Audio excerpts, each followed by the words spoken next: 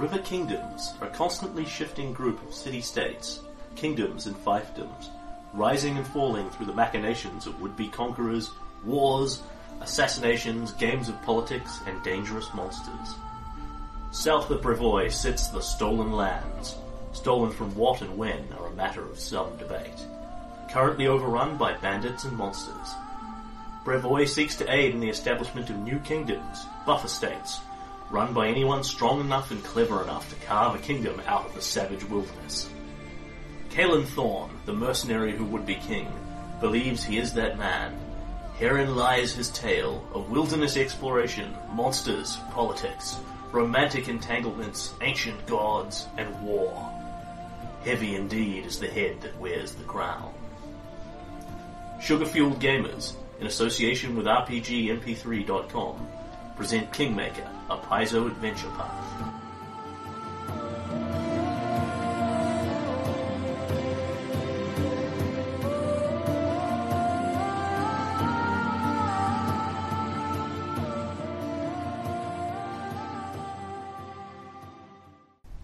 A word to our listeners.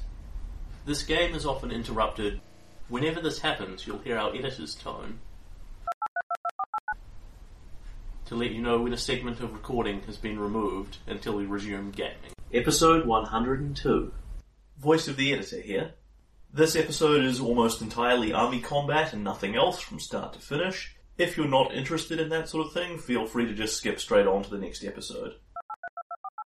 So, when last we left our Caelan, Mivon have given you 200 build points in exchange for a strip of your easternmost land. The Corridor of Thorns. Which Denise Thunderhoof voted yay on as the sole voice of the Centaurs. She speaks for them. The Centaurs are completely prepared to take one for the team here. You exposed Quintessa Moray. God, it was a busy session. You exposed Quintessa Moray as a Daggermark assassin, and she promptly left because she'd been exposed as a Daggermark assassin. Standing orders, exposed, exit. And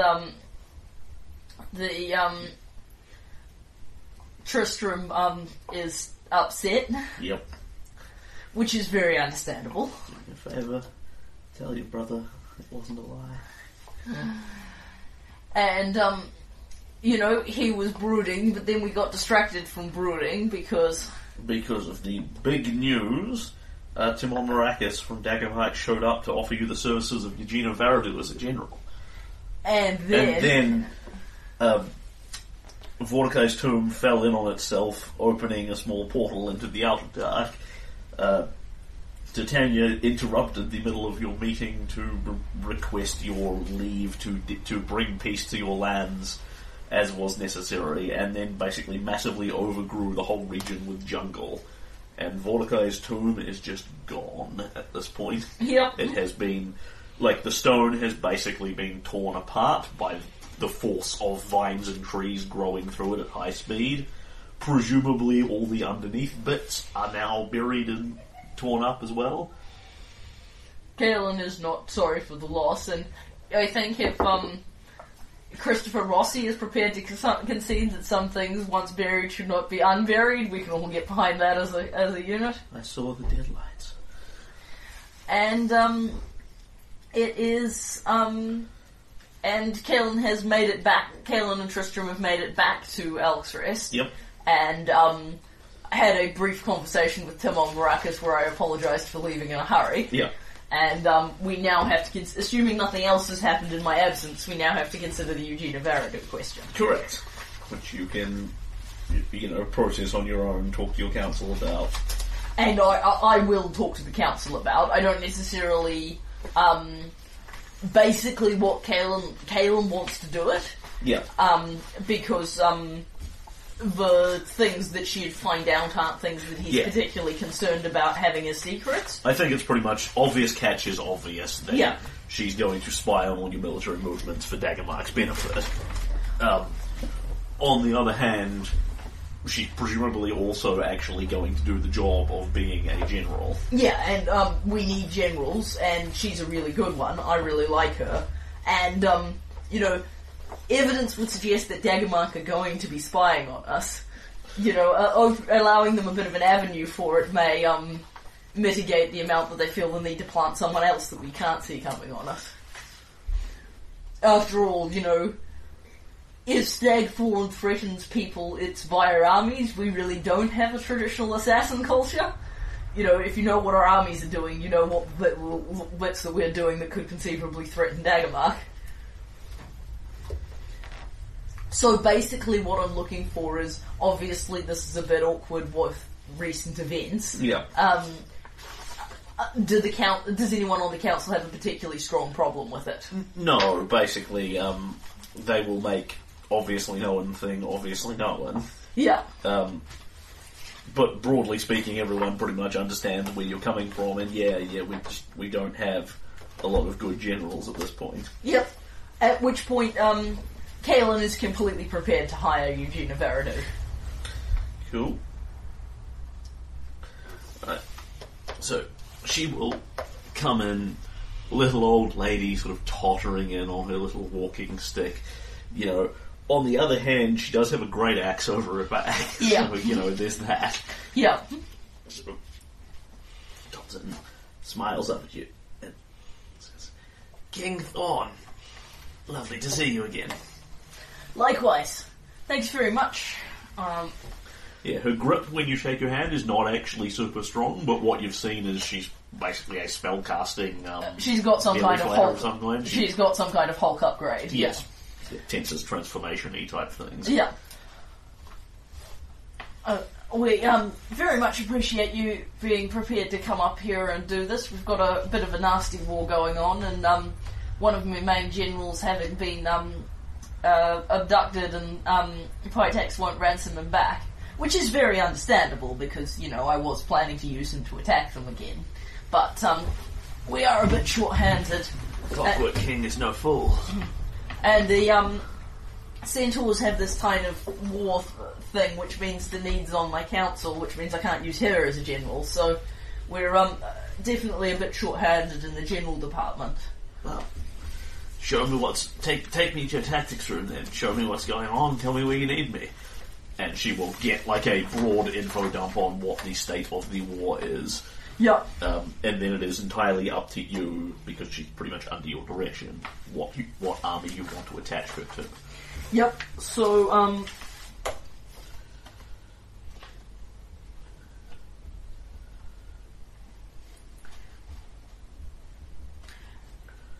at present, I would like to give her the Avenging Bowmen. Yep. They are a brand new force. Yep. They have no particular general. Yep. In fact, I'm going to say, given the story purposes for this, they have no general at all, because they were literally just founded. Yes. So rather than giving them a bob, they have no bob. Yeah, you have been considering officers. Because, among other things, they don't have any weapons, not even bows, because I ran out of money, so next turn, with my 200 build points, I'm going to buy them some bows, and, quite frankly, a few other things, because 200 is a lot of build points. But basically, the theory being this was always intended to be Keston's army. Yep.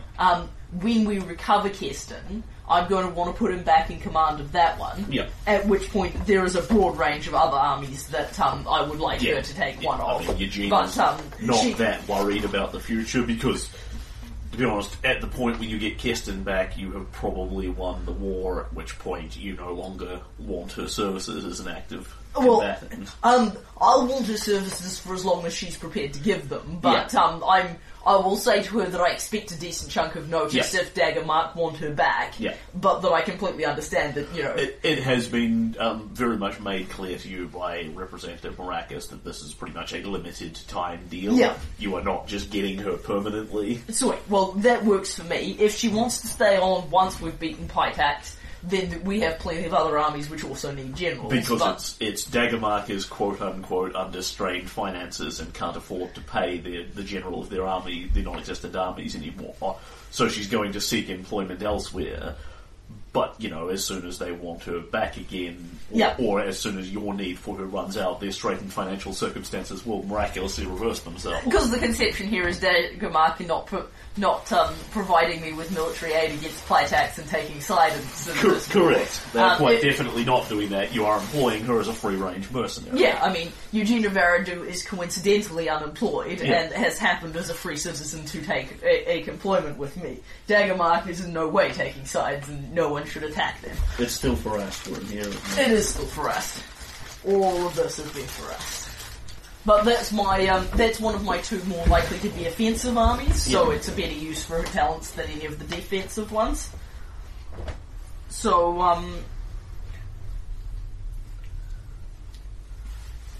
what's her charisma modifier? +4. Oh, yes. She doesn't seem to piss around with any material components or books or any of that sort of thing. She is a sorceress. Sweet. Eldritch Knight.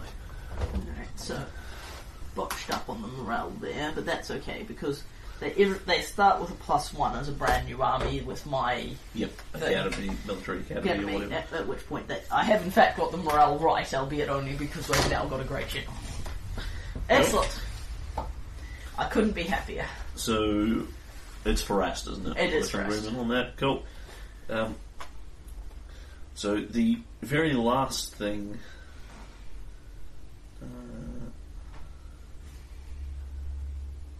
That's right, and I've got Queen Vestigate, so 2 out of my 3, what you might call ethnic armies, have generals. So you sit down with her for what's basically a one-on-one for a good couple of hours and take her through all the tactics of what's happening. And Denise is probably involved in this at the start.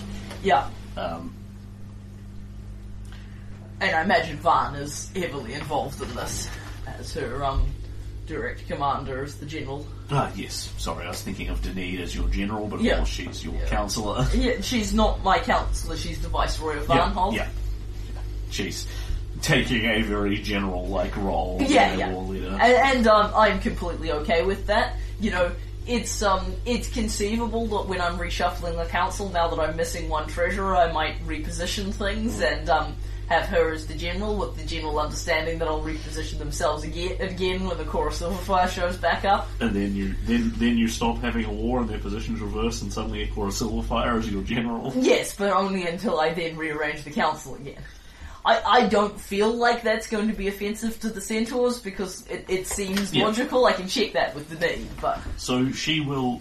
Eugenia will listen to all the tactics and things, seems to understand the broader strategy and that sort of thing. You don't get the impression that she's...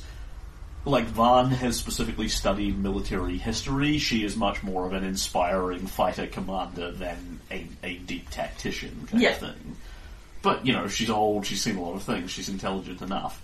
And she listens to all of this, she listens to where you want to position her with the army, she'll go out with you, meet the army, talk to their higher-ranking officers, etc., etc., etc. Because the army is going to be kind of a mix, because a lot of them are going to be very new men. Yeah. But at the same time, when the bowmen were destroyed, it wasn't like every individual bowman was killed. Yes. So they were just destroyed as a force, so we have a bunch of them, and we'll have moved some guys from some of our other armies to provide a core of experienced men, so it's not all young, green, new people. And so she has you sort of one-on-one, you're standing up in the parapets of Castle Stagthorn looking down over this. She's sort of discussing, she's a mix of veterans and new recruits. We can work with this, and with your new arrangements with Mivon, there'll be more supplies coming for them. I don't know if I'll regret it in the long term, but in the short term, I am looking forward to spending all the money. Among other things, the bowmen have already been a primarily ranged force, and refounding them, we're looking forward to being able to buy them bows. But I want to get the boys some masterwork armour and some alchemical supplies. If we, they've always been my troll killers, and we'll be fighting trolls again. It's a lot more effective with flaming arrows than it is without. And flaming weapons too, for the alchemical fire and the like as well. Well, I'll be here for at least the short haul. while the war is going on, did Maracus talk his way around the point sufficiently for you to understand it? I get the gist. The Daggermark doesn't want to take sides, but I'm here till you win. She sort of shrugs slightly, or I'm here till you start losing enough. I wouldn't expect you to go all the way down with the sinking ship. Things will get ugly for me and my people if we don't manage to pull this one out, and the Clockwork King's a tough opponent. But no man can see his fate. I mean, a black dragon could sweep in tomorrow and take us all off the map. Win or lose. Clockwork King is indeed a tough opponent, but if I had to put my money anywhere, it'd be a hard bet, but I think it'd be on you. You have a mind for subtlety and a way of dealing with people. It's very unique to you. Thank you. I certainly hope I can take him. It's not, Drelev was a tough nut to crack, despite personally being a moron and not a challenging opponent face to face. I was actually a little underprepared for just how underprepared he was.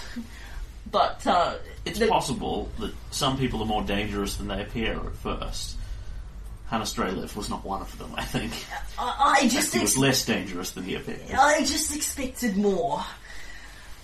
It's, but, I believe I can take him, but I don't want to take him lightly. Ervetti's a damn clever man, probably a lot cleverer than me, although so many are. And, he's, got the loyalty of his people fairly well behind him. I mean, you know, because the ones that weren't loyal aren't there anymore, but he's a good king as far as it goes, and that makes a difference. Even Drelev still had a lot of loyal people, despite actually doing just about everything he could to alienate him, and Ervetti hasn't made a lot of the same mistakes. It's gonna be tough. I've always been very impressed by you, very glad to have you on board. Yeah, over temporarily. I don't want any trouble with Daggermark, so I would like to think we'll never be opposing each other, but mercenaries understand how the game's played. I would certainly hope so as well, but given the level of restraint you've demonstrated in dealing with Daggermark's people thus far, I think we can get along very well. Very well indeed. I was interested in this assignment before, after the events about 2 weeks ago, when you exposed Quintessa. She says, now I find myself much more attached to you, Galen. Thank you for your dealings with my daughter. You're most welcome.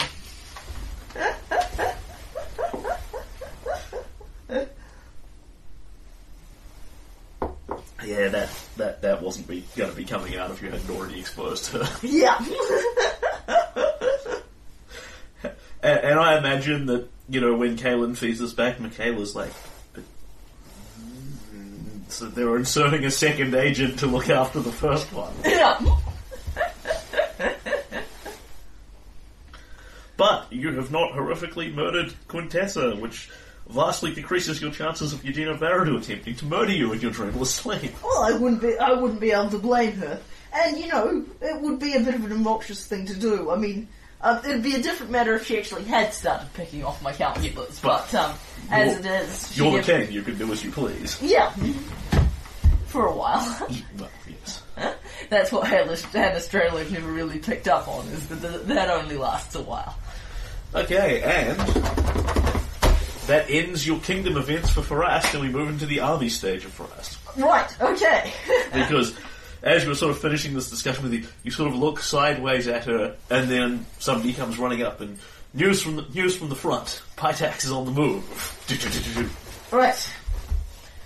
So yeah, we're still not done with Farast. We are done with all the kingdom events. Okay. So yeah, didn't manage to buy them bows, going to be a problem. On the other hand, you know, if it hadn't been for that, I wouldn't have a 7th army. No, 1-7. Alright, so what are Pitax up to? Okay, so Pitaxian Regiment, the big squad of people with some clockwork golems in it, are coming up basically from the southwest, from Pitax direction. Right. So this way from the bottom of the map. Yep. Yes, that's correct. Are coming up into the green belt from the southwest, and the Wyverns are headed up from Pitax Drelev Woods. Okay. And you may begin sort of deploying your armies and moving them as you please based on that information. Okay, so those are the only 2 armies that are on the move? Sorry, 3 armies. The Pitax Regiment are coming up with the Trolls. Right, okay, so the Pitax Regiment and the Trolls are both coming up. Yep, into the green belt. Into the the green Wyvern belt. Flight is coming up into Fort Drelev.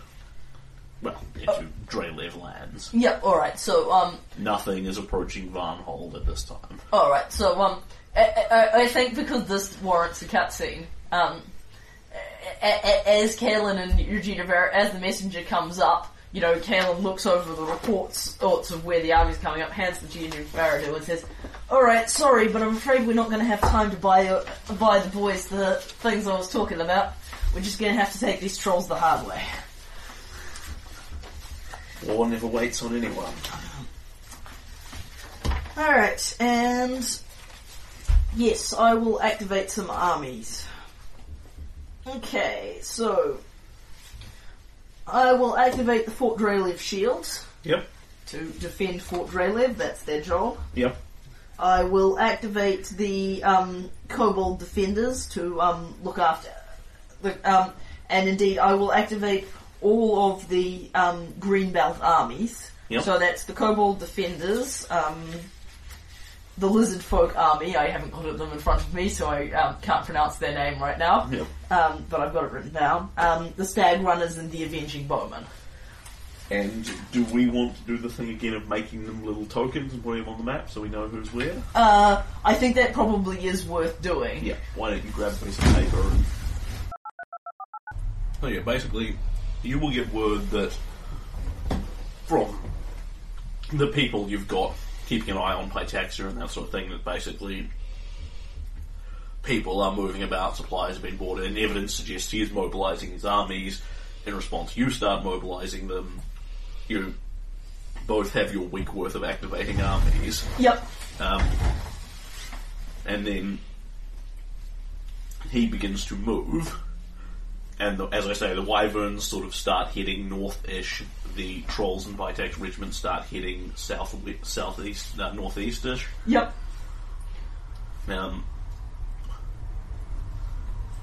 So, based on that, do you wish to move or do anything with your people? Okay, so, I want to move the Stag Runners down. Mm-hmm.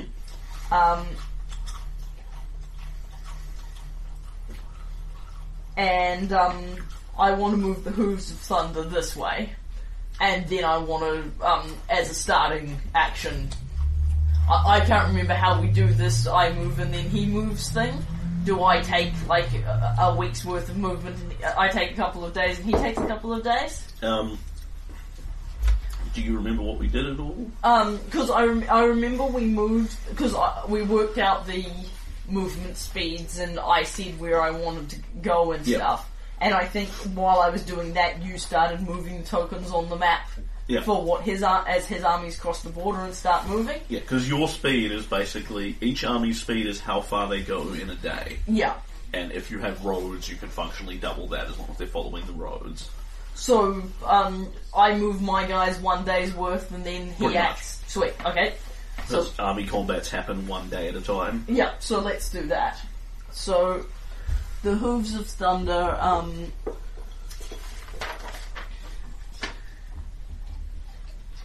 have a speed of 3. Mm-hmm. So, they go 1, 2, and then they're on a road, which makes them faster. What's the... Doubles their speed. Cool. And so 3. Mm-hmm. So they make it most of the way out of Varnhold. Yep. the Stag Runners have a speed of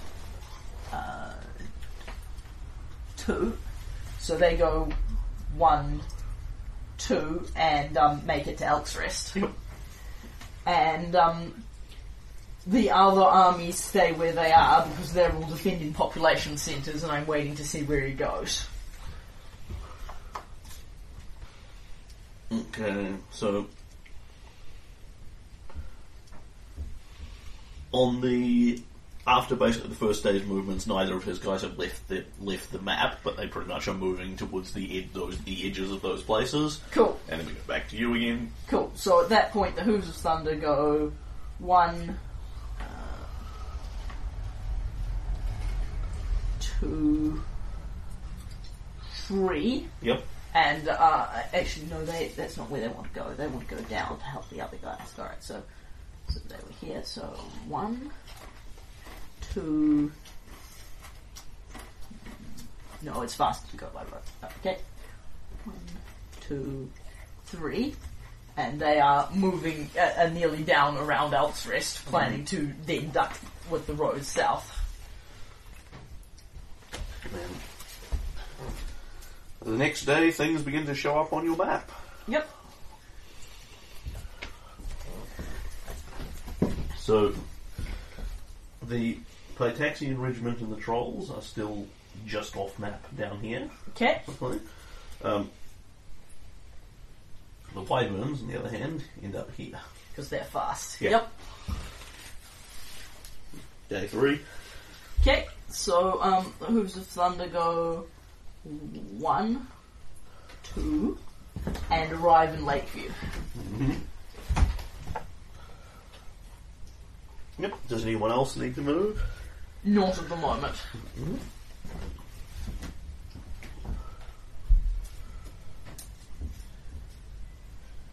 Tick, tick. There come the Trolls and Pitaxian Regiment. And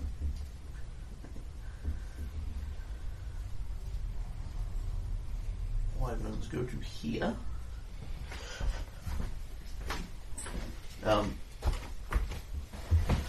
At which point you get word that the Wyverns are not flying into Fort Drelev. They have stopped at your farm hex and are attacking it. Ah, yes.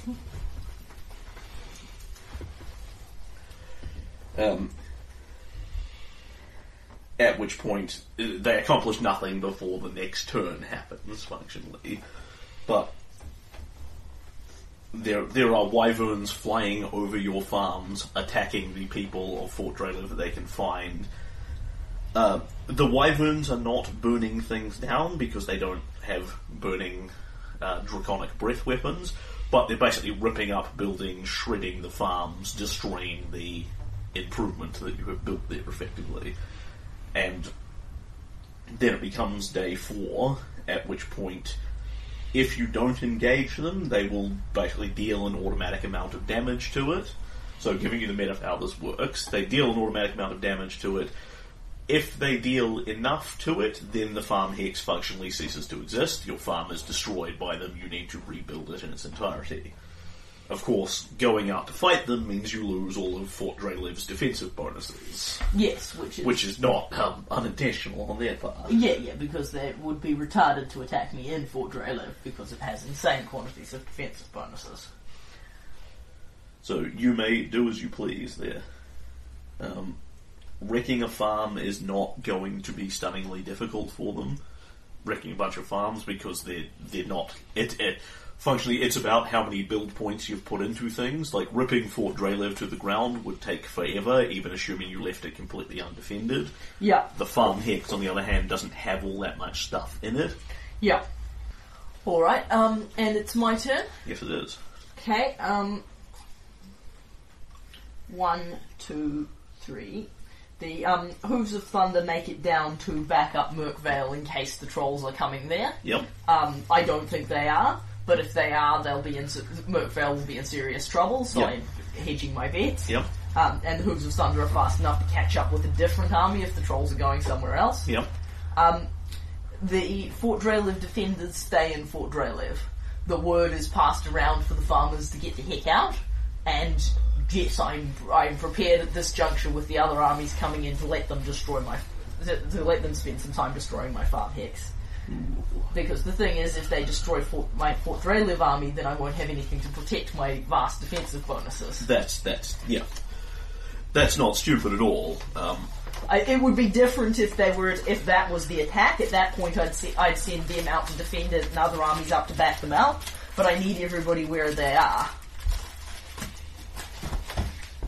A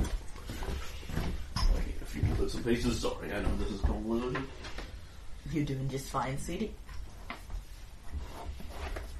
And if anybody understands turtling up in your defensive city, the people of Fort Drelev understand turtling up in your defensive city. Oh, yes. Plus, these are D&D farmers. If they can't run away from wyverns, they're not going to last very long in the gene pool anyway. Yeah, I mean, the thing is, it's going to cost you resources. And naturally. You will lose that farm and that consumption, which is not going to be a huge big deal for you or anything. But in theory, if they burn down every farm that you own... Well, I mean, that once they finish destroying that one, they can move on to another farm hex. On the other hand, this is not a strategy that's going... In the long term, like, if my other armies win down here, I'm going to send more armies over to rumble those wyverns. Yeah. So they're not, one way or another, they're not going to be able to keep doing it in the long term. Or if they are, I'm going to have such big problems, I'm going to be very glad I still have the other army. Okay. So, you get reports. A herd of wyverns is not exactly subtle. I think this is about 50 wyverns, so they're just kind of ripping holes in buildings, killing anyone that they can get their claws on. Yeah. And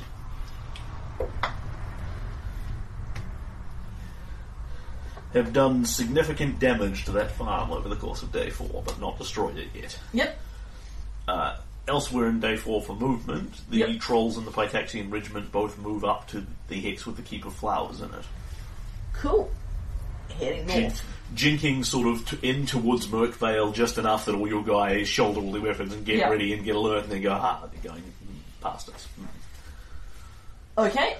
And it's day 4? Day 5? Day 5 now. Cool.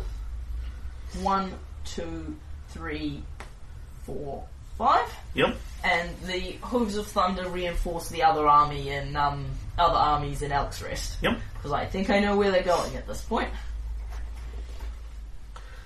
And then over in Fort Drelev, the wyverns, presuming that you're not engaging them, continue to wreck it, and at this point they destroy that farm hex. Okay. Duly noted. It is gone. Cool. I'll note down the consequences subsequently, because, we'll be dealing with the aftermath. And then day 6. Yep. Sorry, and the Trolls continue to move for their part in day 6? Day 5 was they move into that hex. Okay, right, yep. And in day 5 the wyverns destroy the farm because they're already there, because they have a speed advantage. Then day 6.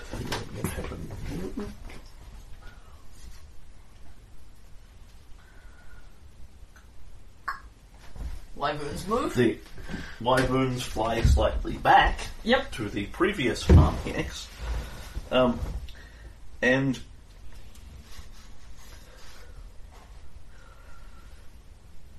the troll army stops at the Keep of Flowers and begins attacking it.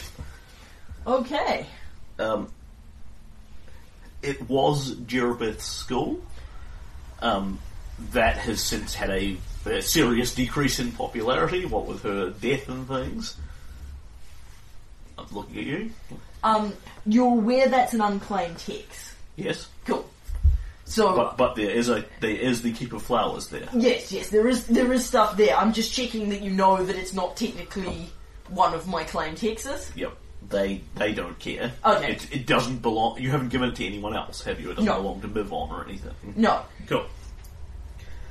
So basically, that was where Jerobeth's School of Fine Arts, whatever the hell it was called, was. It has it is still there. Yeah. It has suffered a massive decrease in popularity with Jerobeth dying horribly and being exposed as a Beoban Sith. Yeah. there are still, literally a handful you could count. You could count them without reaching a dozen artists and things there who kind of just flee before the rampaging horde of trolls without even bothering to defend themselves. Yeah. So, yep.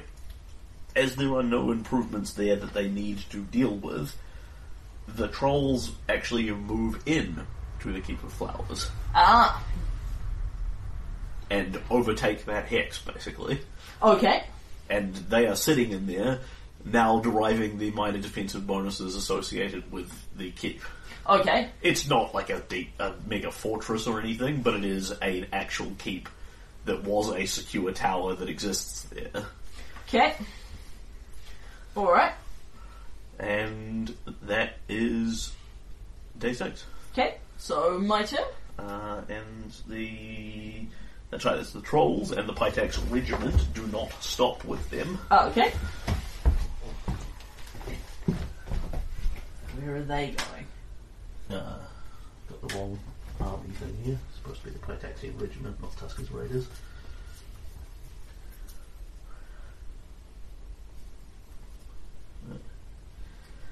They are continuing up to this hunting preserve.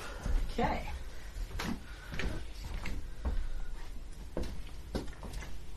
Because they don't start hitting roads there, do they? No. Cool. And that's that. Okay.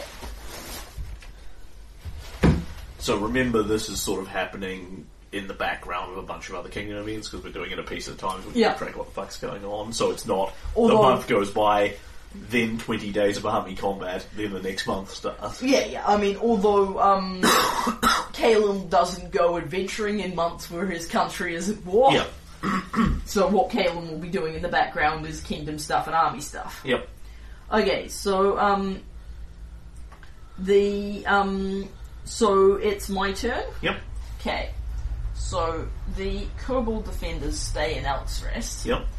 The Stag Runners move to this watchtower. Yep. And the Hooves of Thunder go with them. It's a +2 defensive bonus. Yep. Because I don't think they're coming north to attack Elksrest with the tip.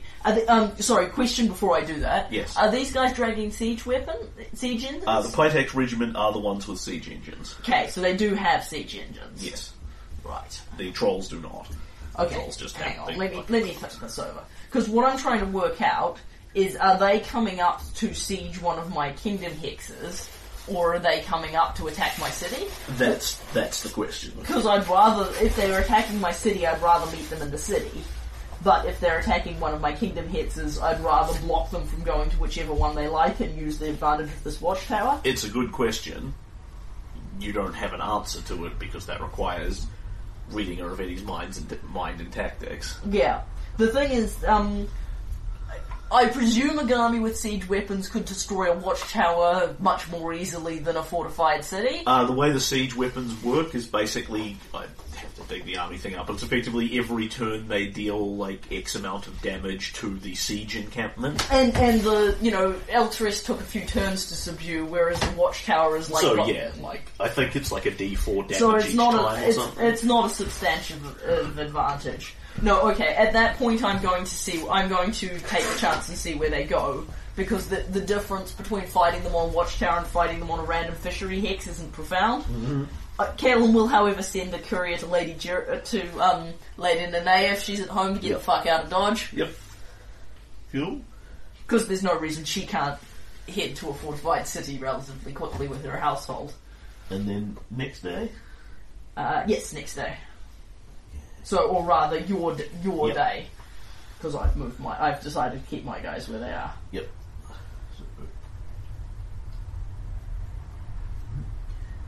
The Pitax regiment move up again. Yep. Onto a farm. The trolls remain where they are, and the wyverns start attacking your other farm decks. Yep. And this time, more efficiently, obliterate it. Okay. And then we are back round again. Yep. And the Pitax Regiment are sitting on that farm hex. Yes, they have.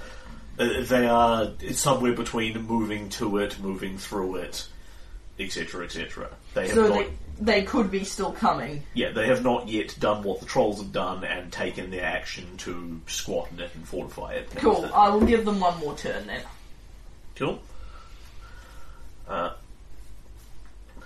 Round we go again. The Pitaxian regiment moves 2 up that way, northeast. This way? Okay. Perfect. And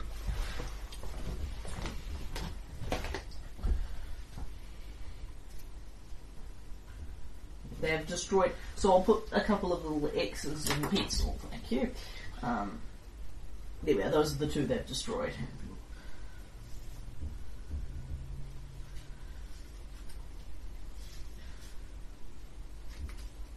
I'll actually come round into the lake beside the Brett live. Okay. Wait, no. Nope, that hex is entirely lake rather than swamp, so they can't do that because they can't. The wyverns don't hover perpetually. They have to fly or land. Yeah. So they cannot stop in a lake hex. They can fly over it, no problem. So they have to go around the other way. 1, 2, 3, 4. Yep. And then back to you. Okay.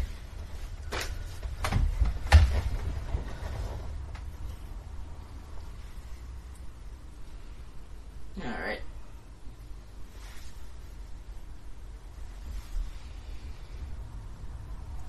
They could be coming for Thornwatch.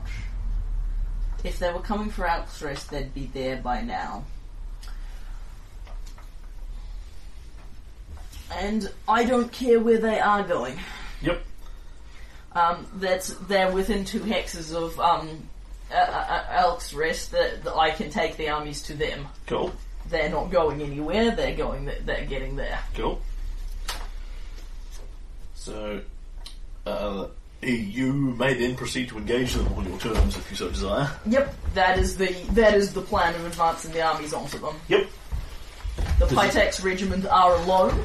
They do not have another army in support this time. I don't have the defensive bonuses, but they've got siege engines. I was only going to have them for so long. As soon as you get 2 armies in the same hex as each other, unless you are both choosing to avoid engagement, there's nothing they can do to prevent you engaging them. Yeah. Obviously, if they could do that, they would do it. Yep. Okay, so we go into army combat then. Yes. Do you have siege breakers somewhere in your tactics list? Yes, the Stag Runners have siege breakers. Cool. I have 3 siege engines. Yeah, so 3 siege engines will just mow through your watchtower. The watchtower will hold them for exactly 1 round. Yeah. Well, they're not on a watchtower No. hex because they're clever manoeuvring around me. But yes, I didn't think that would. But the thing is, if for armies that didn't spend a shitload of money building siege weapons, it's a permanent +2 to my ASC as long as we stand there. Yep. So it's still good. It's just, but it's hard to get people to engage you in places where you have a tremendous advantage. It happens sometimes, but it's not something you can rely on. Alright, so Good when you are. yeah, I'm just taking a look at my tactics in terms of what cavalry experts and siege breakers give me. So, siege breakers are, when you damage them, you then get a second offense check, and if you succeed at that one by any margin, you destroy one of their siege engines, Cool. of which they have 3. Yeah, so it's going to be more of a long-term project, but it Yeah, would be but the awesome. siege engines are expensive to build. Yeah. It is a lot easier to destroy them than it is to build them once Yeah. you know what you're doing. Cavalry experts gives you a +2 offense against armies that aren't mounted, which includes this one. Cool. So that means I have 12 and 10 for the offense, and then the Stag Runners have an extra, I think, +1 to offense and defense because the Hooves of Thunder are bards. Yeah. They have Inspire Courage. I believe I have that written down, but it's not on this sheet, so I'm just having...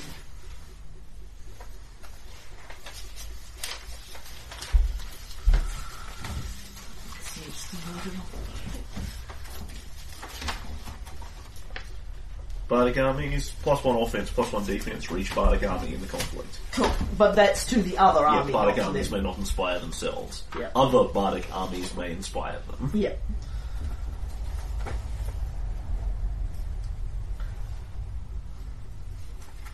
Yes, there's a reason I always try to get the Centaur Bards in the combat, because they make such a profound difference to the other guys. On the other hand, they're not exactly battle turtles. 22 and OM of 13. Cool, and I am now prepared to roll for initiative. Cool. So, we begin with morale checks and tactics declarations, basically, right? Yep.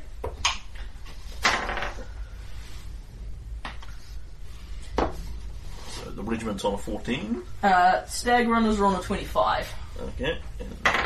And the Hooves of Thunder are on a 14. Okay, so the Hooves declare first. Cool. They missed a need. They are going defensive. Whatever the first tier. Cautious, yep. Cautious. +2, -2, yep.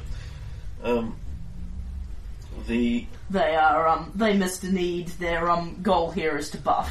The Plantaxian regiment are also going cautious. Cool. And the Stag Runners will roll out with neutral. Cool. And then we go into the first range phase, because Yep. the combat starting. They have a bunch of heavy crossbows. I think you have ranged in there as well. The Centaurs do, the Stag Runners don't. Cool. Because I chose to place the Centaurs defensively, they're at a -2 to hit. Correct, as are the Pytaxian regiment. Cool. Alright, so, Centaurs shoot first, or... Correct. Cool. So obviously They there's... hit each other simultaneously. Yeah, and there's one army for them to target, so their targeting options are pretty straightforward. Not bad roll. 20 to hit. That is...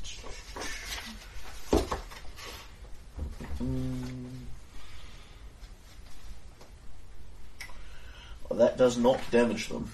Blast. Okay. That's their shot. Yeah. No. That's piteous. That's an 11. Yep. So you cautiously sort of both open fire on each other. Yeah, there's kind of this initial positioning phase where the armies, giant armies, move to combat each other. While they're doing so, a whole bunch of people take shots at each other from behind cover and hit the cover. They are shooting at your Siegebreaker army for whatever that's worth. They count its DV as 11, so... No, oddly enough, no. Yeah, well, look at gaze upon their mighty 2 on the dice in despair. Yeah. Cool, and then we go into normal combat. Yep, and we once again roll for initiative? Or is that... No, the range... No, never. We've declared the tactics, the range round is over for the conflict. Cool. Now we're just having normal melee. You go first by virtue of Being one a of us PC. rolling at a time. And given that it's all simultaneous, it makes very little difference. Yep. The Stag Runners take a shot at the regiment and do really badly. 16 won't hit. Correct. And then the Hooves of Thunder do considerably better. 24. That will hit and damage them. Cool. The Stag Runners activate their sniper support. Cool, that's 2 extra damage. 2 extra damage. Because they had a ranged round, they could activate it on the melee or the ranged, Yeah. but given one hit and the other didn't, it wasn't a super hard tactical decision. They're not the ones with Siegebreaker, are they? They are not. Your siege weapons are totally undamaged. Siegebreaker doesn't fire. The Stag Runners slowly and ponderously moved their Yeah. cavalry into The- position and the- were nowhere near The siege weapons, on the other hand, don't do anything to your armies at all. They're Sweet. big clunky towers and things. They are... Like, he would have things like catapults and that, but they're so slow and clunky, they're largely useless for taking out armies. Yeah, they're for taking cities. Yeah. Which would have been extremely relevant. So if they're not fighting a city, they're just very expensive weights that the army drags around behind them. Yeah. Okay, and then they will... Because the thing is, if they were going to Thornwatch, I'd have had the defensive bonus. I could have moved these 2 armies up there and had the defensive bonuses, but then they could have ducked around and head Elsrest while I only had 1 army out. They will roll a 26 versus your Siegebreaker army. That will hit. Yep. and deals whatever the difference is in damage. Yep, so they... Plus their sniper support. Yep. So that's 4 points of damage plus, I Plus believe, two. 2. Yep. Okay, so 44 minus 6, so 38.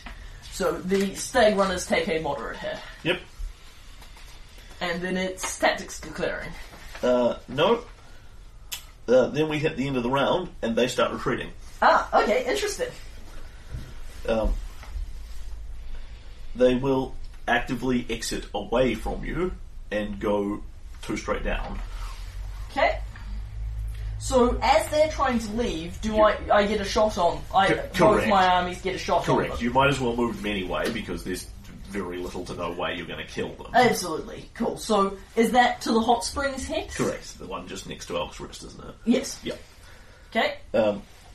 So they do not rout, they make an orderly retreat back again. Yeah. But as they do so, they basically provoke 2 attacks of opportunity from you. Cool. So the stag runners take a shot at them and are not having a good dice day and miss flat out.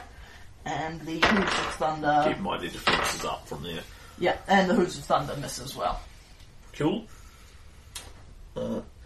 And there would be a second turn of combat in the day, but as they have disengaged, combat is temporarily over. Yep. And we clock to the next day. Now, given that all our armies were standing there, I presume I can move my armies as well? Quite true, yes. Because otherwise... Functionally what happens is they retreat away from you enough that they're in the same hex, but the army combat is over. Yeah. And then when the next day comes, they are moving away from you, because obviously they can't retreat and then you immediately re-engage them, because it means retreating is pointless. Yes. Please, destroy your fleet battlefield. Right.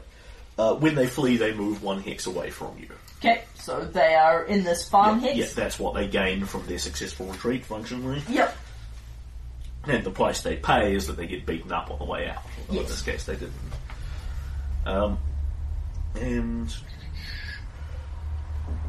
I think on the whole, like, if you are going to keep pursuing them, we won't start each combat anew again. We'll No. just keep it as one running fight. If you're going to do other things, it's a different story altogether. And we clock round to the next day, basically. Let's stay with that one for the moment. Do you either pursue them or leave them to their own devices? That is the question.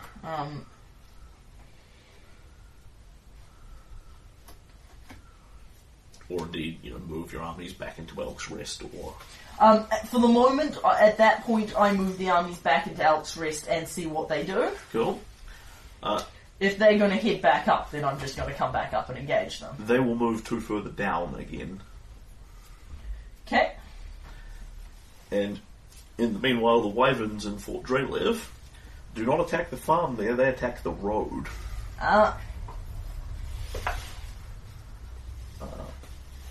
And break it. Yep. Alright. And then next day.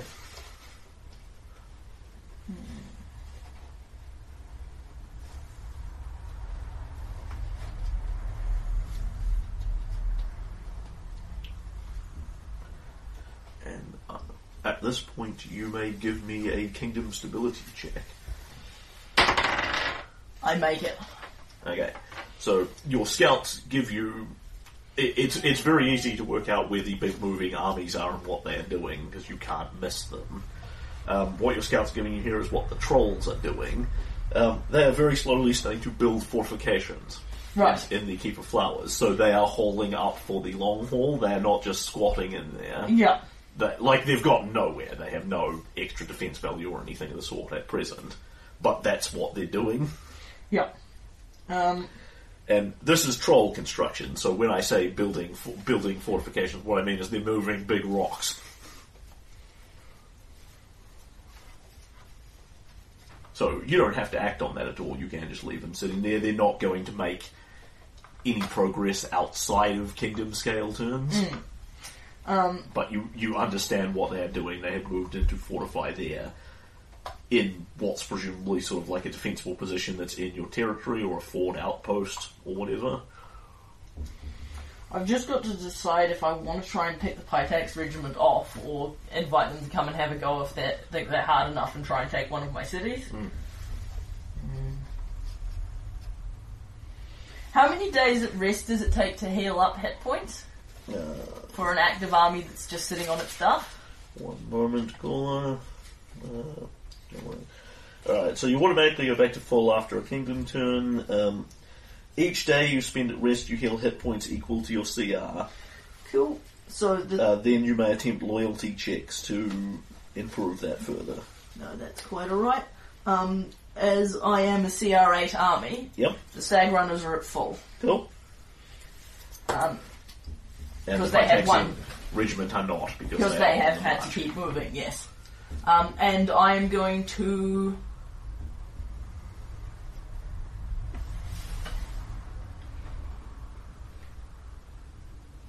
give them one more day. Cool. The wyverns follow your road. Move back up to the next hex of it. Okay. The Pitaxian regiment move 2 further down, Yep. and the trolls do nothing. Okay. Okay, and then this happens. Also, what is blatantly obvious to Helen, Iravetti is operating without the knowledge that you have another 200 bill points in your pants at this point. Yeah. He will doubtless know by the next turn, but... So the Avenging Bowmen leave Lakeview Yep, and move across. yep, The Stag Runners and the Hooves of Thunder move down. cool. And their distance-wise, they are now all adjacent to the Pitax regiment, and the next hex is up, Yep, cool, heading for an unholy large army combat. cool. And that's our turn. Now we're on to the next one then. Yes. Okay, the wyverns Yep. wreck your road. Yep. Duly noted. The Pitaxian regiment will move down to just under Merkvale. Yep. That one, correct. And the trolls remain where they are. Okay.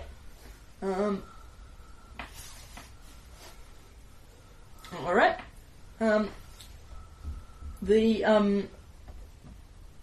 Yep. The Avenging Bowmen move into Lakeview, Yep. and the Stag Runners and the Hooves of Thunder move in on the Trolls. At which point they engage them, Yep. and battle begins again. Hello. So we've done the wyverns. Yep. The easiest one to do. We have, haven't we? They've flown up the road. Yeah, Yeah. we just wrecked that Yeah. road. Cool. Okay. And we now begin a different combat. Yes. Different army. And we get tactics then. Although my guys are the same armies, so I don't have to redo their stats. Correct. But you need to, you re-get your ranged support and all that sort of thing again. Yep. Okay, so morale checks. Trolls. 21. Trolls rarely organised, but only 18. And the Hooves of Thunder, again, 14. Okay, so them declaring first. They're fighting defensively. Okay. Big smelly trolls. The trolls are going to fight aggressively. Okay. And the Stag Runners will go defensively as well. Big fierce trolls. Cool. Both fighting cautious. They still get all their buffs because your trolls are not mounted. Do they have any method of dealing with the trolls' regeneration? Do they have the alchemy? Alas, no. Okay, cool. Okay, so we then No. go into the range round. Yes. The trolls hide behind their boulders. And the Hooves of Thunder roll really well. Yep. That's a 27 to shoot trolls. So when I say hide behind their boulders, what I mean is, they have a bunch of boulders set up that they are presently sort of charging around because they're fighting aggressively. Yeah. So 27. Yep. And the Yes. trolls throw themselves into a meat grinder, and the army gets horribly eviscerated by the range round. Sweet. They are not dead, but they have lost a significant portion of their capacity. Yep. And it is the melee phase. Correct. Everyone gets a go. Stag Runners looking to do better than they did against the Pitax Regiment. Crit. Awesome. Yep. That's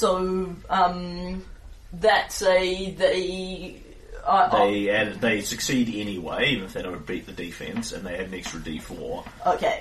However, because the trolls' defense has just dropped and dropped and dropped and dropped. Yeah. From they're fighting aggressively. They have relentless brutality as a tactic. Yeah. That means they're taking extra penalties for extra offense. Yeah. So regardless of what you roll on the D4, that's going to kill them flat out. Okay. So the Stag you don't Runners need to bother rolling any further. kill. The Stag Runners kill the trolls. Yep. The Hooves of Thunder attack. I don't know. I possibly Yes, they fight the trolls. Yeah.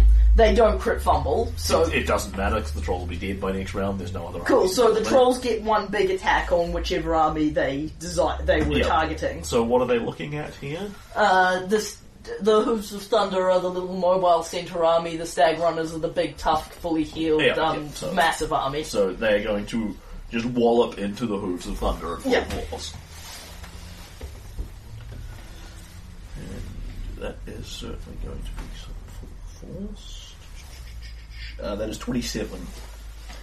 Yep, that will certainly hurt. As the trolls charge in relentlessly, Yep. flinging their clubs and boulders around. And the Centaurs take 6 points of damage. Wow. 20 DV. No, they've got 19 DV, but they were on cautious. Yeah. So, Cool. So the trolls rush in, clubs the hell out of them. but I didn't roll any number lower than a 16 to attack until the trolls were dead. Realise they have completely overextended themselves and then get cut to pieces on the retreat. Yep, They slowly start regenerating and you guys just light a bunch of fires and burn them down. sweet. The troll army is destroyed. Okay, They remove it from the board. cool. So I get a bunch of stuff for destroying this troll army? Yes, shred that token. Yep. Because Iravidi now needs to build another one if he wants another one. Yep.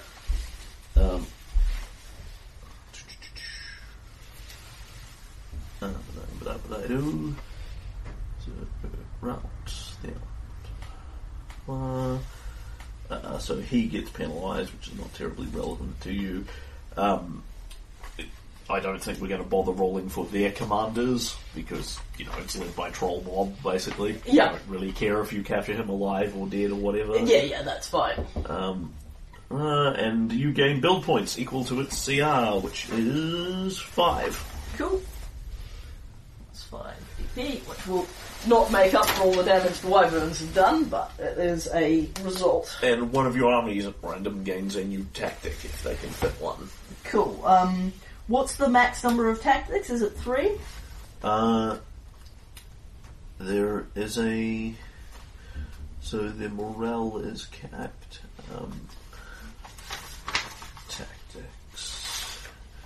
Tactics equal to half its CR. Okay, so the Stag Runners have got 8, so they can have 4 4 tactics. tactics. The Hooves of Thunder can have 3 tactics, so either of them can. Yep, so roll at random. High is the big army. High is the big army. And it is the big army. So they may gain a new tactic of their choice. Don't I need to make a loyalty check to see if they gain a new Yes, tactic? you're quite right, sorry. So that's a kingdom loyalty check, isn't Yes, it? it is. I did not fail, I didn't roll a 1. Cool. So they gain a new tactic. Cool. Alright, I'm very fond of my siege breaking. I'm going to give them hold the line. Cool. To give them a nice defensive option.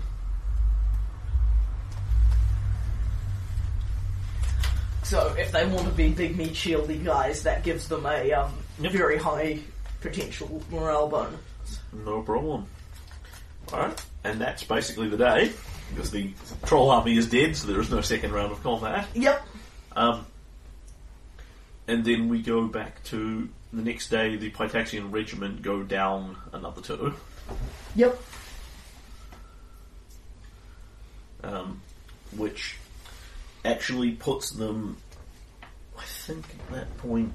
Did you want me to declare what I was doing before you declared what you were doing? Comme ça. It's, the main difference is I, as the GM, cannot metagame it because I'm always not metagaming. Yeah. Which is why you go first, kind of thing. Yeah. So, yeah, go to it. Okay, because the reason I ask is because the Stag Runners and the Avenging Bowmen were going to try and engage the Pitax Regiment. Yeah, but they are all the movement happens at the same time. Right, so as You are pursuing them, they move off. Okay, cool. So, my guys do the Hooves of Thunder, go back to Lakeview. These guys go down to where the Pitax Regiment are. Yep. And the Pitax Regiment leave. Yep. Cool. At which point, I believe they have actually just walked into Mivon's territory. They have indeed. Yep. That does not stop them. Eraveti's army just marches into Mivon's territory. You know the diplomacy here. They and you, neither of you have a free army passage through Mivon because Mivon doesn't want to encourage heavily armed troops to go through. Free individual movement, Pitaxian spies can come up through here. Yeah. And vice versa.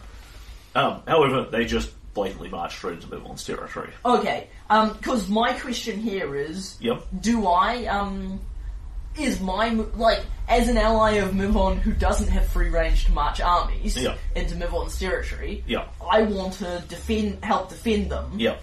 But, actually my other question is, what are the Wyverns doing? Okay, so we want to jump back to that one? No, so that's all the movement resolved then? No, that's right. Okay, so, I can't I moved all these guys, I can't, even if I wanted to go help Mivon, I can't this turn, so... The Wyverns continue up your road. Okay. So they move up to there. Yep. Okay, at which point, Fort Drelev defenders are going to start following them. Cool. So they can catch them if they desire. They can't. They don't have a road anymore. Yes, of course. That wasn't entirely the point. Yeah, but because this is all... No, I can't... no, that's right. Because of what else is happening on the battlefield, the Fort Drelev's guys start moving up, and the Wyverns continue moving up. And just for the line of logic, basically, if the Wyverns roll round back into Fort Drelev, you can still move your army back in and take advantage of the defensive modifier. The presumption is you've still left troops there, just not enough to be an actual army, and they open the gates and let your army back in, and then shut the gates again. Yep. Okay, so that was that day. Yep. Then the next one. Yep. Pitax continue on their way and disappear off the map. And skip slightly through Mivon and start heading back Pitax Woods. Okay, alright, at which point I will let the diplomatic repercussions of that be Mivon's concern, and it's what happens with the Wyverns. Yep. So...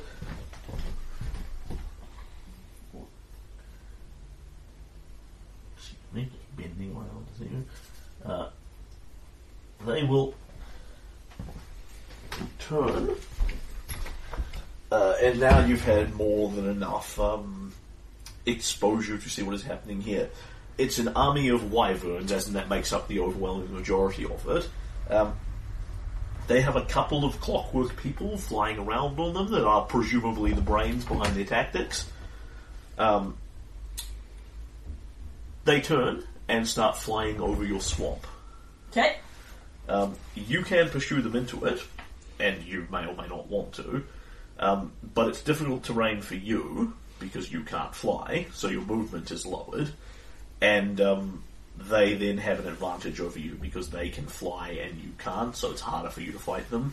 Alright. Essentially, circumstance modifiers because the terrain favours them. Yeah. On top of which the Wyverns have and the actual army power of flight that says if they're fighting people that can't fly, they get bonuses against them. Alright, at which point the Fort Drelev guys will move back to Fort Drelev. Cool. And, actually, no, the Fort Drelevian guys will move into an adjacent swamp X. Yep. And sort of watch where the Wyverns are going, because if the Wyverns are heading out, they're going to let them at this point. Yep. But if the Wyverns are planning to settle down and start assailing more of my hexes, then the Fort Drelevians are going to fight them, swamp or not. Yeah. And, you'll have the same problem if the Wyverns then turn around and attack them in the swamp. Yes. Yeah, that's fine. Yeah. Cool. And then, anyone else moving? Yes. 1, 2, 3, 4. Kobold defenders leave Elk's Rest and start heading back up there. Before Dre level on what's left of the road. Yep. And,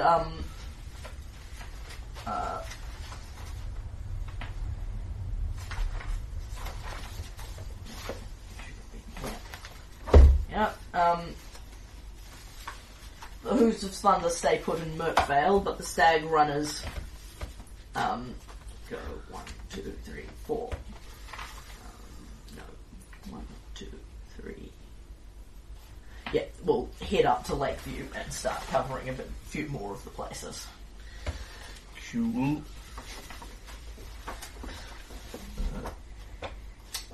The wyverns load.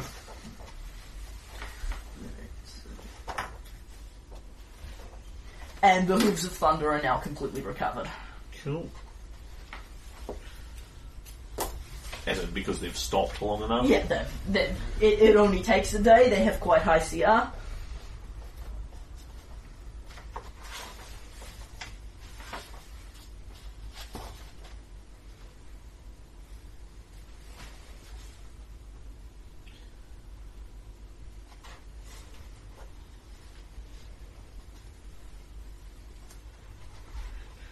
Cool. The wyverns will turn around and engage Fort Dreadlive's army. Cool. At which point we go back to combat again. Yes. Roll tactics.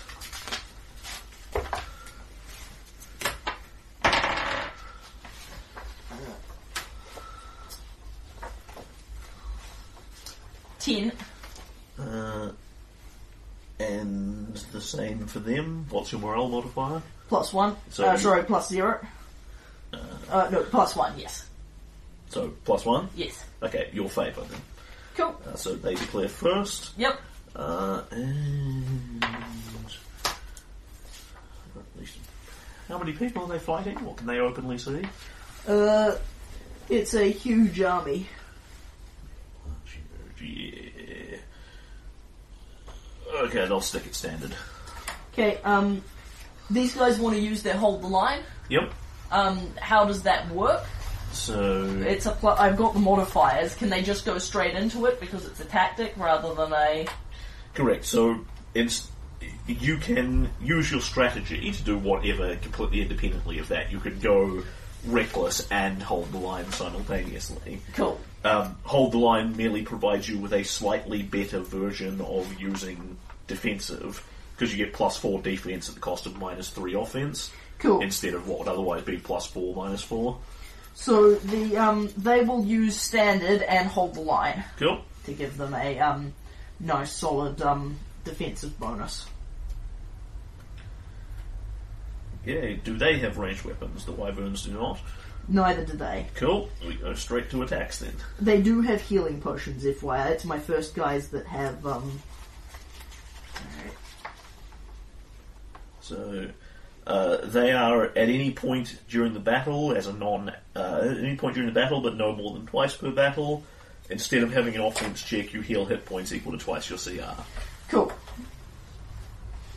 It's 14 up to And 14 hit points. And they're not a one-use thing. Your Yeah. army doesn't then run out of them. The Yeah, idea is but go- I can only use them twice per round because Correct. that's the ones they bought. Correct. So Yep. you're spending rounds healing while they beat on you, which may or may not be to your favour. Yep, cool. And not explicitly listed it, but I think I would probably say at that you're stuck with whatever strategy you're currently interacting at that point. Yeah, that makes So, sense. precisely so that you can't go defensive and drink your healing potions at the cost of your non-existent offense check. Yep. Fight! So is this the centaur? The wyverns have a ranged attack because of their breath weapons? No, they don't have breath weapons. Right, cool. What they have are big poison tails. Cool.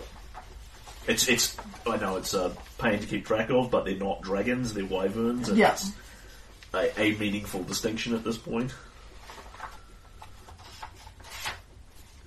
So, doo-doo-doo-doo, they attack you. Doo-doo-doo-doo. 4. Doo-doo-doo.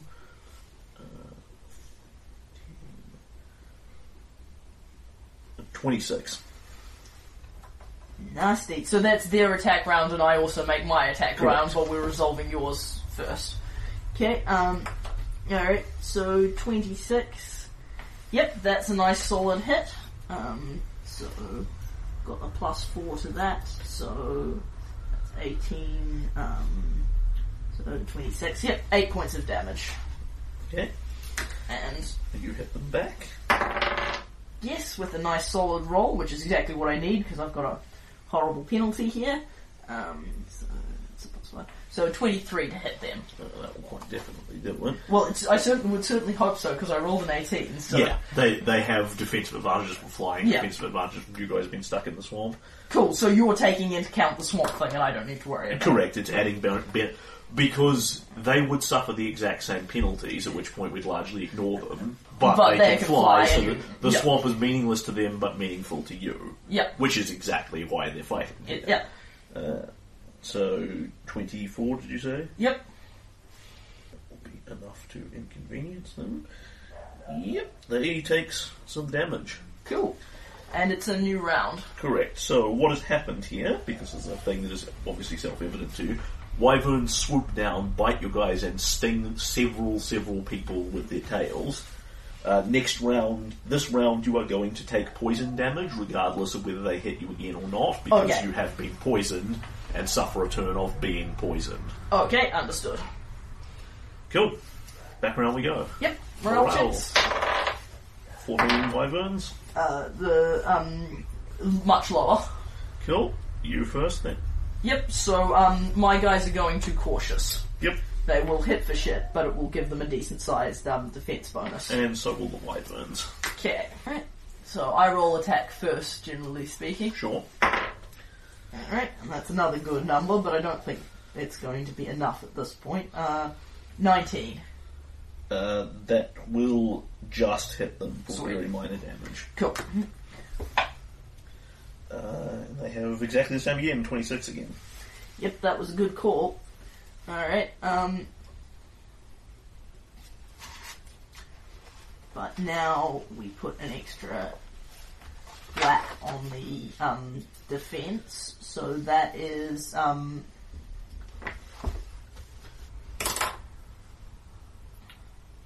Do you need help? sorry, see that my brain just went dead. Okay, so 26 these guys have, so they take another 6 points of damage. Yep. Alright, so that's 24. And then Then independently of some that, poison damage. Yep, they take 1 point of poison damage. cool.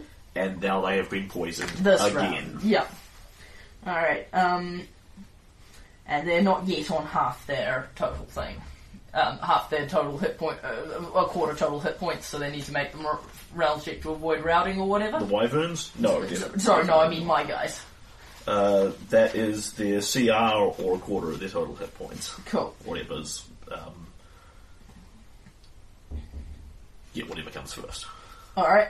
And that was two 2 rounds, yes. So- So we go to the next day. Yep. Okay, so the Kobold Defenders, let's see where we end. I'm trying to work it out because they have the road for half the hex, so I don't know if they Half would. the hex. They moved twice their speed on the road. Yeah. So So they've each got- road hex counts as Half. their speed. Yeah, basically. so they've used 1.5 movement. At which point you round down to their disadvantage. Okay. Because everything in D&D is round down to disadvantage. Okay, so the Kobold Defenders are coming down. Yep. But the Fort Drelevians will need to survive another day with the Wyverns to get help. Yep. At which point... They may choose to retreat if they please. They will suffer poison damage anyway, whether they retreat or not. And Yeah. the wyverns get a free shot at them if they leave. Yeah, but they... But they can then retreat behind their ridiculous defensive walls. Yes. It's just a question of do they stay and suck it up and try and catch Yeah. the Wyverns between the two armies. Yeah, and there is a flaw in that they can get back inside Fort Dreller's walls and then still die from poison if they've Yeah. taken sufficient amounts of damage. Alright, It's not, I think, tremendously likely, but it's possible. Alright, the Fort Drelevians are going to tough it out for one more day. Cool. Okay, then round we go Morale checks. Yep. combat. My guys get 4, so it's almost certainly you. Yes, indeed. What a mighty 6. Cool. So you first, Chief. I maintain my cautious hold the line tactics. Yep. The wyverns will... No, they are not going to make that morale check, so...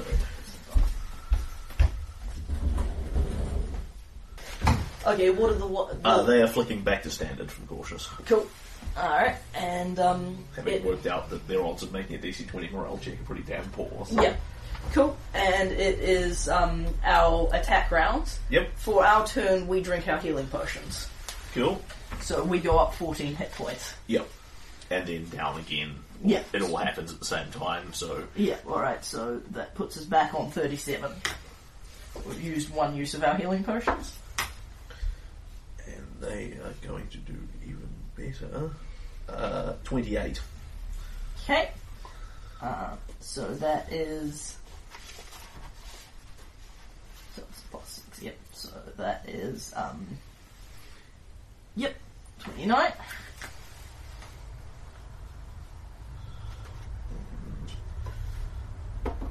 Three more points of poison damage. Yep. 26. Cool. Clickety click. Round we go again. Yep, so for this round, Yep. the Fort Dralievans are going to retreat. Cool.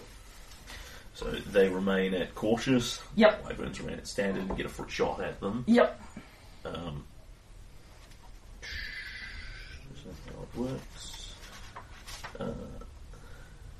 Yeah, so instead of for this round, it's basically at the end of the round they choose to retreat. Yep. So they endeavour to leave, the Wyverns take a free shot at them. Deal them 25 that time.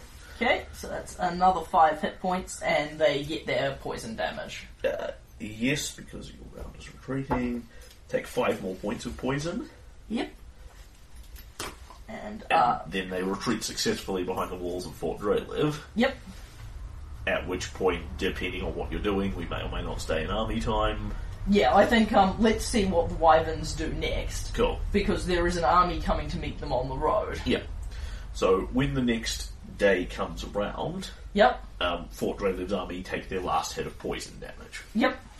They take 2 more points and are no longer poisoned. Cool. Because... presumably they are not dead. No. Because if they're dead, the Wyverns will change their Yeah. tactical goals somewhat. However, I don't see any reason why they can't use their second use of healing potions, or that only something they can do in army time. If that's what they want to do and forfeit their right to make any offense checks, that's fine. Right, I see. Okay. Because if the Wyverns come in and start killing them, they don't get to drink the healing potions and then take another turn. Yeah, okay, no, that's right. They don't drink their healing potions at this time. Yep. Okay, so they are going to stay there. Yep. And the kobolds are, for the moment, going to... hang on, the kobolds can't advance that far. The kobolds are going to advance down 2, so they're now in the hex adjacent to Fort Draliv that is not a swamp. Yep. They show no immediate disinclination to move directly into the swamp to combat, like the Wyverns. What's the army of kobolds they're looking at? It's a huge-sized army of kobolds. Okay, so that's not super tempting. So they will book at this point. Okay, Wyverns begin retreating, at which point... I don't stop them. Yeah, you can't meaningfully chase them anyway. No, They're twice because as they're fast as your armies. They're super fast. But in any case, it's very difficult to stop a retreating army unless you have armies between them and the goal. Which is working as intended. Yeah. So that's the... Yeah, that's not a rules error, it's a feature, not a bug. Yeah, the, So combat rages between you and Pitax. They burn down they rip apart a couple of your farms, and the Wyverns destroy your road. Yeah. At the cost of their troll army. Yeah.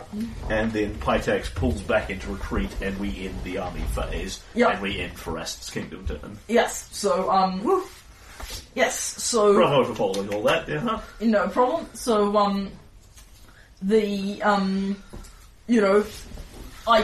my kingdom took a moderate amount of damage, but I took one of his armies, Yeah. and none of my armies went down. Yep. Fort Dralivians being relatively beaten up, but they did not. Do you want to put your armies in there so we've got all the tokens again? No, I'll if I'm going to do that, I'll make nice ones like you've got. Okay. That's among other things, how I'm keeping track of what armies Pitax has left, and Yeah. I'll put more in the bag as they build them and things. Among other things, I'm adding more armies as I go. Yes. Cool. So that is the end of all the war for Farast. Yep. If you have questions, comments, concerns about what was happening there, you're welcome to voice them. No, I have relatively... That all seems reasonable. It's moderately complicated, but it should be moderately complicated. There's multiple armies moving around in tactical engagements. Yeah. And we're back in Kalin time. Yep. So, I've got X's on the, destroyed things. Yes, those things are now gone. Yep. There's nothing preventing you from rebuilding them. They haven't... In theory, given enough time, they could salt the earth and make it hard for you to rebuild, but they haven't remotely had that time. Yep. So, what I'm going to do... And whether or not Irvine would be interested in doing that is a separate question altogether. Yeah. But the benefits to him for you having less farms and paying more consumption and things are kind of obvious. Yeah, he's, mounting spoiling attacks. It's nice to see how it works in action. If I go on the offense, that's the kind of thing I was planning to do to him. Yeah, because basically, as you've seen going both ways, it's exceedingly hard to take out somebody else's cities that are well fortified, and that's again rules working as intended. It's not supposed to be a matter of we just roll up to Pitaxia and mow it down. Cool. Alright, so I add 5 build points to my 285. Yep. And then subtract however long, 7 armies worth of however long this was. Yep. So how long between the wyverns entering the kingdom and the warning, getting warning that the armies are coming and the wyverns leaving the kingdom? So that's 2 weeks worth of army operation for everyone. Cool, so I'm going to call it 3 weeks because I have to get all the armies back to their respective positions and heal up. Yeah.